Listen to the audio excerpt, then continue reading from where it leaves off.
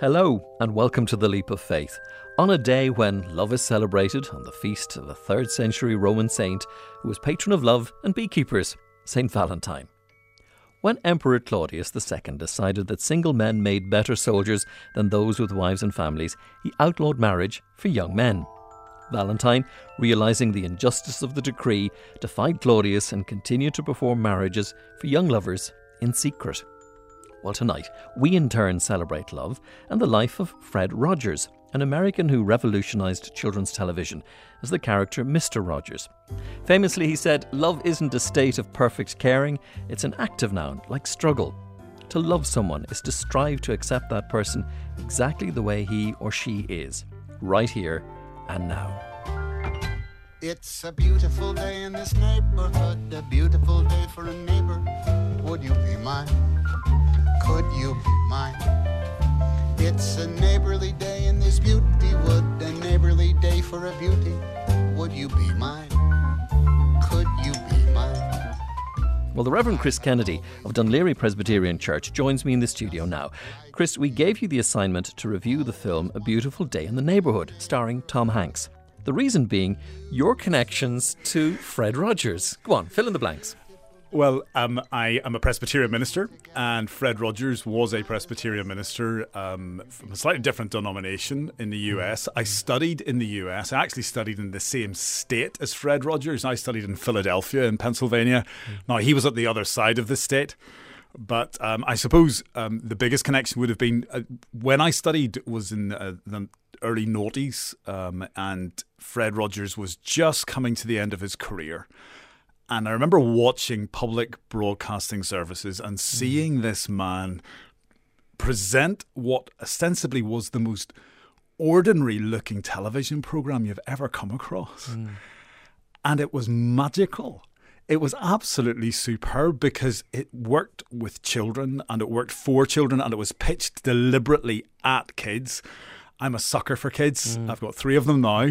And he was amazing at pitching a television program in such a way that it gave the children a positive message, sparked their imaginations, and encouraged them to express and to think about how they felt. And this was even before Sesame Street. This was a man who set out to educate children on managing their emotions. Now we'd call it emotional intelligence, but he was ahead of the posse. Oh, hugely so. Incredibly so. I mean, it's quite obvious. He worked with child psychologists in terms of writing his programs and speaking to them. And you can see that influence upon how he expresses emotions with kids. So in the movie, for example, there's a moment in it where he's talking to the journalist, I think his name's Lloyd Fogel, about his feelings. And he uses puppets. Now, that is ahead of its day. That really is quite extraordinary. So you got King Friday the 13th, who's one of the puppets, and I think it's Striped Tiger's another one. Kids got that they could express things to those puppets that they couldn't necessarily say to an adult. Now, we're going to get tripped up in our conversation between the real man and the Hollywood version. So we'll talk about the Hollywood version first. Sure. Tom Hanks stars in the film, A Beautiful Day in the Neighborhood. And it really just captures, I think it's done across one episode of the programme rather than the history of Fred Rogers in the first place. But what it really does seem to tackle is this idea of cynicism. And the cynical journalist who's come in to see, is this guy as white as he makes out to be, as snowy white as he makes out to be? Very much. And the movie isn't so much about Fred Rogers as someone's experience of Fred Rogers, in this case, the journalist Lloyd Vogel. Lloyd Vogel was a journalist working for Esquire magazine with a real reputation for being the cynic, being the one who found out the true story behind the veneer. And at one point early on in the movie, his wife turns to him and says, "Lloyd, don't you destroy my childhood," when she hears that he's going to go and interview Fred Rogers. And yet the film itself takes you on a journey of discovery for him, of his emotions essentially. And Fred Rogers is the catalyst for that in terms of Vogel being reconciled with his father. And it's an extraordinary journey in the film itself. Yet and withal, what comes across is you can see Vogel struggling with this idea. Is this man the real deal? Is he squeakier than clean? And by the end of the film, you come across thinking, actually, you know what? This guy really is for real. He has real integrity. He's as plain as the programme is. It moved you? Very much. Very much. I turned to my wife halfway through and went, this film is genius. And my 9-year-old was watching it with us. Now, we were a wee bit concerned because some of the themes in it are a little bit adult, but he was able to cope with it, and he watched it and he engaged with it. He enjoyed it. Let's go beyond the movie a little bit as well, if we can, Chris, to the idea of Fred Rogers himself, because I don't think you can talk about the man if you just confined yourself to what happened in the cinema. He did some amazing things. For example, when the space shuttle disaster happened, he was put on TV to explain to the children what had happened. He became this sense of reality for children. Yeah. And not just with that, since his death, I think it was in 2003 when he died, but reruns of the programme have occurred when there's been big shootings in the US, for example, for him to explain anger, explain tragedy. Rogers himself talks about how he deals with anger, how he deals with sadness, how he deals with bullying, how he deals with isolation, all of those things. So there's a very famous clip of him talking about a song which is entitled, I think, "What Do You Do With the Mad That's Inside You?" or something like that. And they use that, they quote it in the film actually as well. And it was words that a child had said to him. He just picked up on them and ran with it. What do you do with the mad that you feel when you feel so mad you could bite? When the whole wide world seems oh so wrong and nothing you do seems very right? What do you do? Do you punch a bag? Do you pound some clay or some dough? Do you round up friends for a game of tag or see how fast you go? It's great to be able to stop when you've planned a thing that's wrong and be able to do something else instead and think this song. I can stop when I want to, can stop when I wish, can stop, stop, stop anytime. And what a good feeling to feel like this and know that the feeling is really mine. Know that there's something deep inside that helps us become what we can. For a girl can be someday a lady, and a boy can be someday a man. Reverend Chris Kennedy, thank you for joining us on The Leap of Faith. My pleasure, thank you. Next this evening, as the impact of Storm Ciara was being felt across the country last Sunday afternoon, a family event was organised by the Dublin City Interfaith Forum. It brought together members of 7 major world religions: Baha'i, Buddhist, Sikh, Hindu, Muslim, Christian and Jew. The aim was to recognise the ecological and spiritual significance of trees. Dalgan Park, near Navan in County Meath, is the home of the Missionary Society of St Columban in Ireland. They have a commitment to justice, peace and ecology issues, and we sent our reporter Áine O'Neill along to find out more. I'm here surrounded by 5 acres of magnificent park and woodlands at Dalgan Park. It's here that Tu B'Shvat, Jewish New Year of the Trees, is being celebrated with the Dublin City Interfaith Forum. Tu B'Shvat is a day for planting saplings, and a representative of each faith will plant their own species here with the help of ecologist Ger Clark. Before stepping outside, I spoke with Hilary Abrahamson, who's chair of the Dublin City Interfaith Forum, about marking this particular date in the Hebrew calendar. We were looking for an event that would be ecological.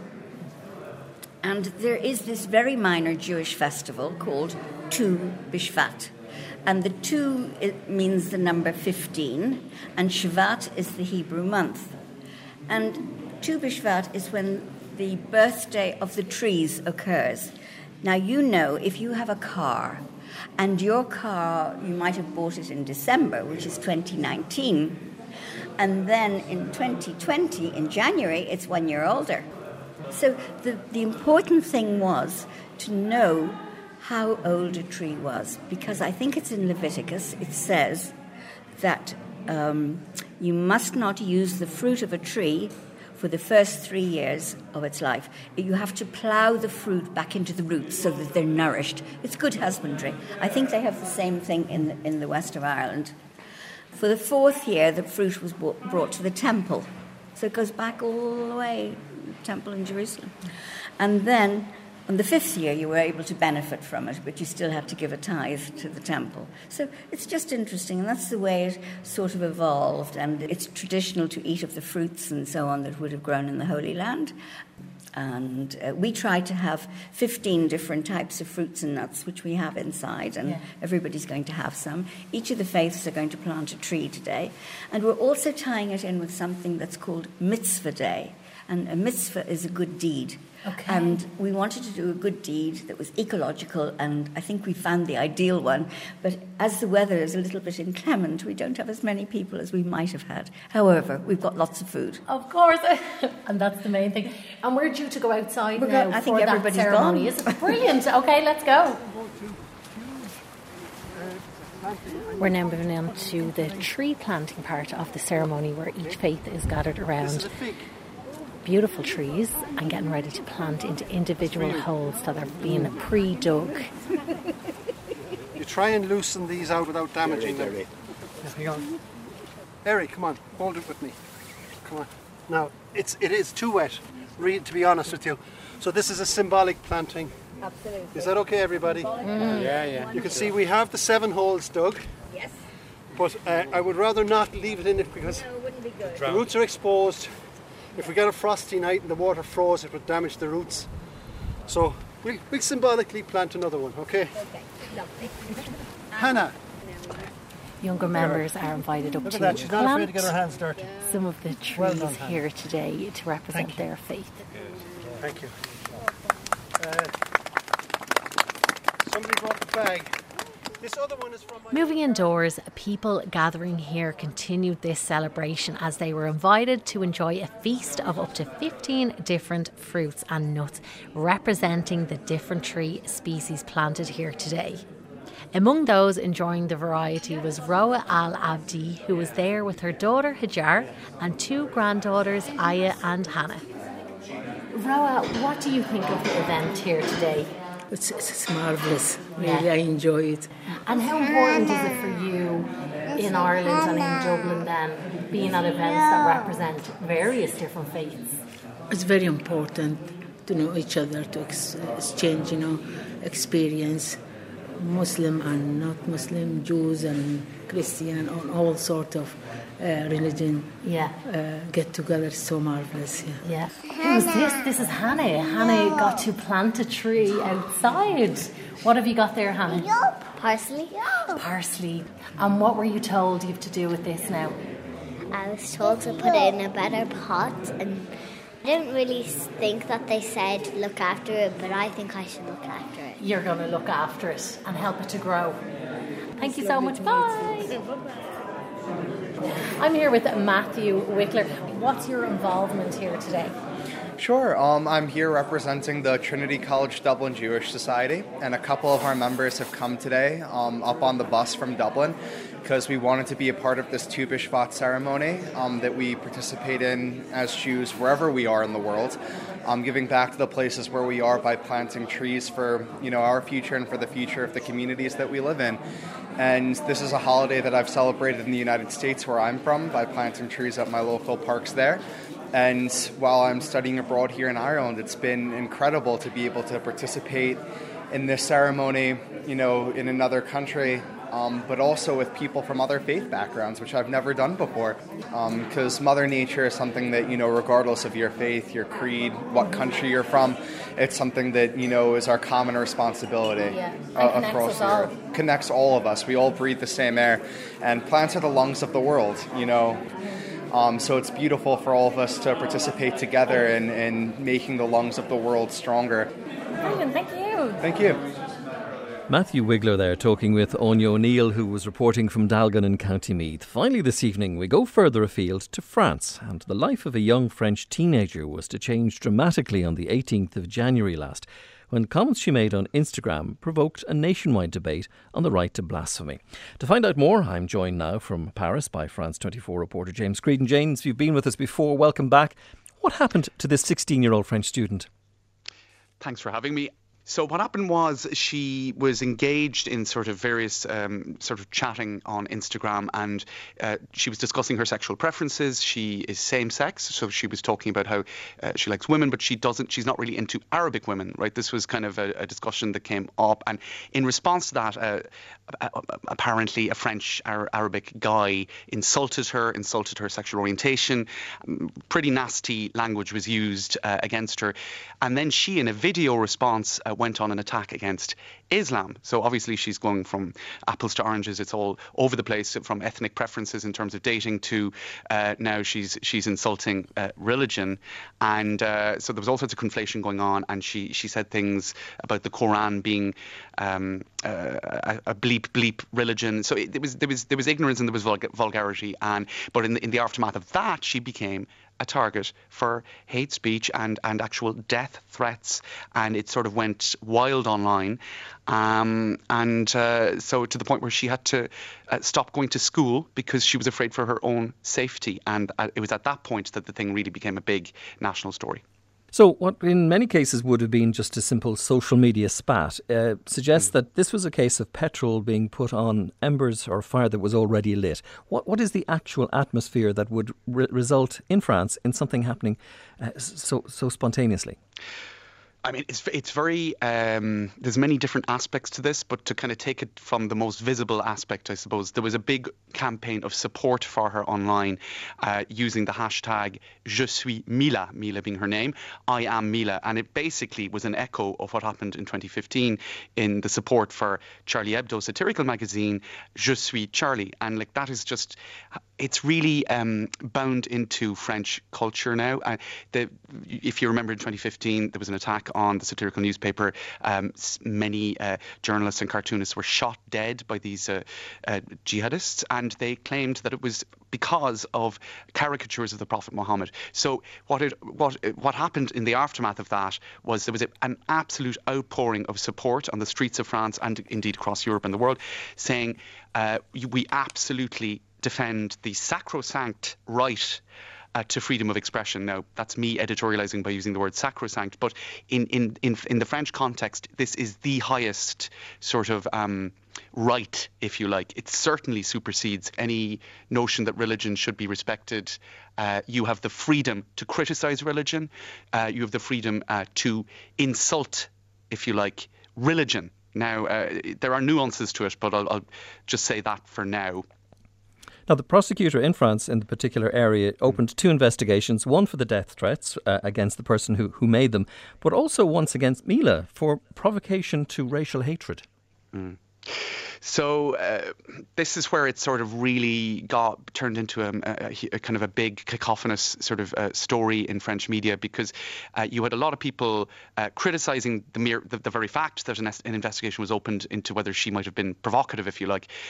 You had a lot of people, kind of politicians on the right, on the far right, coming out and absolutely condemning those who were, threatening her and defending her at all costs. You had, for example, the very right-wing southern politician Eric Ciotti saying that she is a terribly French symbol and we must defend her. Terriblement française, une fille terriblement française. So what you had here was she was being held up as an icon of free speech, if you like. But you had others then saying that, cautioning against that, such as Ségolène Royal, the former presidential candidate, former minister. She cautioned against what she called a kind of a vulgar. She didn't say that she herself was vulgar, but that she had said vulgar things, and cautioned against her being then held up as an icon of free speech. So she became a symbol and a political football as well in some respects, where people were saying she is not being defended enough. People are not coming out in her defence vocally enough. There is a degree of cowardice. So ever since the Charlie Hebdo shooting in particular, there is this notion that wayward expressions of religious affiliation need to be absolutely crushed.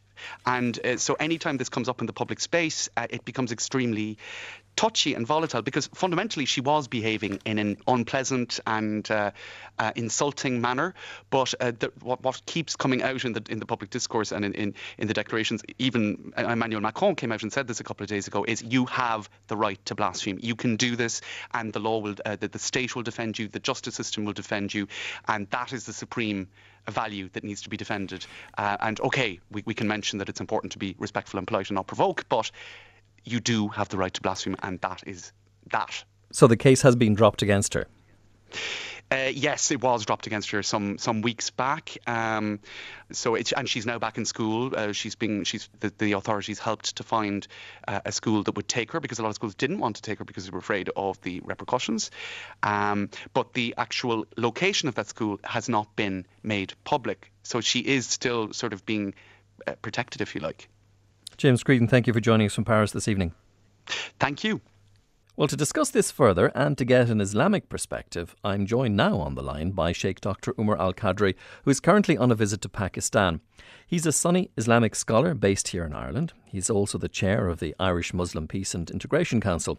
Sheikh Al-Qadri, thank you for joining us on the programme. We heard James Creedon there outline the story of Mila, and I suppose the aspect of the story that seems to have gotten this French teenager in trouble was her association of Islam with hatred. How do you answer that?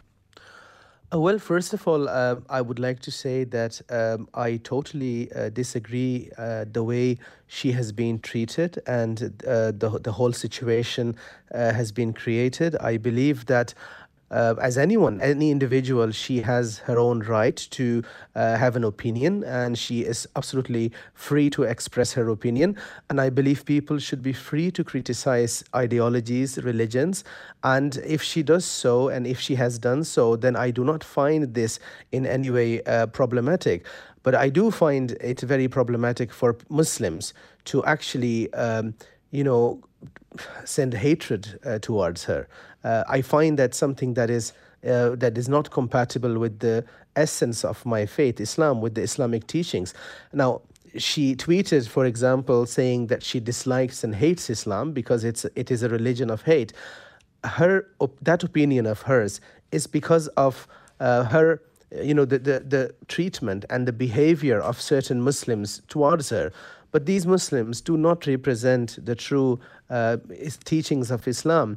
And unfortunately, the reality is my community, the Muslim community, within my Muslim community, particularly the youngsters, particularly the teenagers that have grown up in Europe, many of them, they actually are very illiterate about the essence of Islam, the Islamic teachings, and often confuse culture with religion.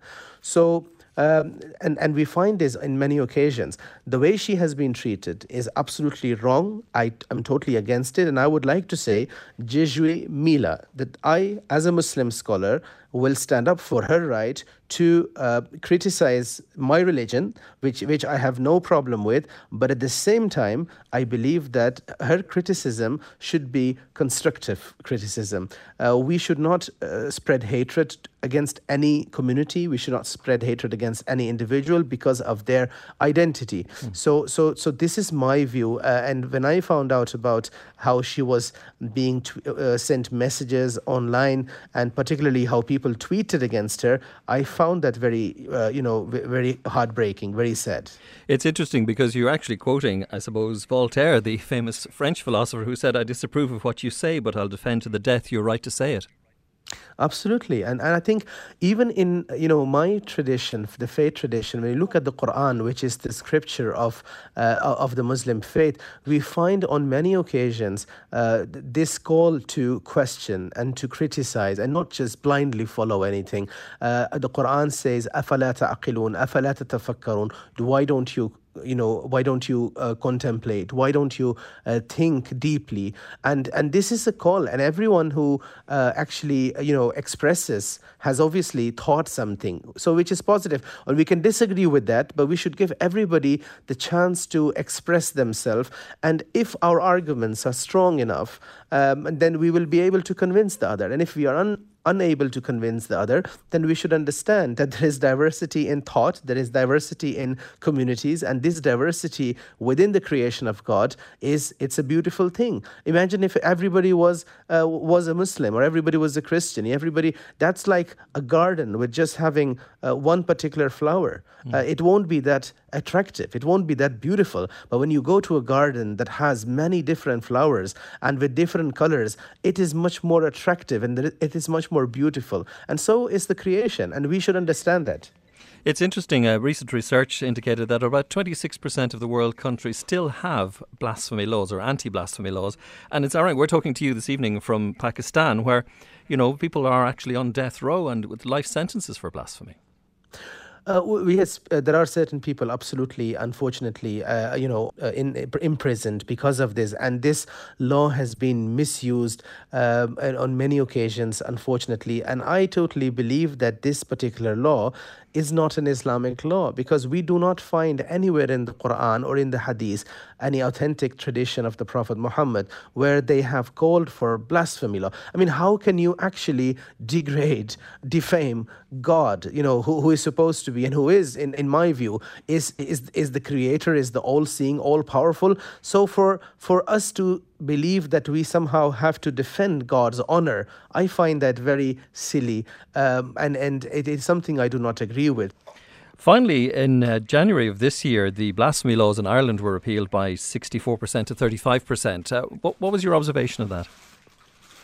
So I think my observation regarding was that it was fine. Ireland or any other country, we don't need such laws because such legislations can easily be manipulated. What we do need is we need hate speech laws. We need hate crime legislation, hate speech legislation, because people can criticize religions. That's fine, but people have no right to criticize and to mock other humans, individuals, or something that is that is symbolic, that is a symbol of their identity, and therefore hate speech legislation should be there. But blasphemy law itself, where people can be brought to the court because they have said something about God or about any other holy figure, I don't think that is needed or required at all. Sheikh Umar Al-Qadri, thank you for joining us on The Leap of Faith.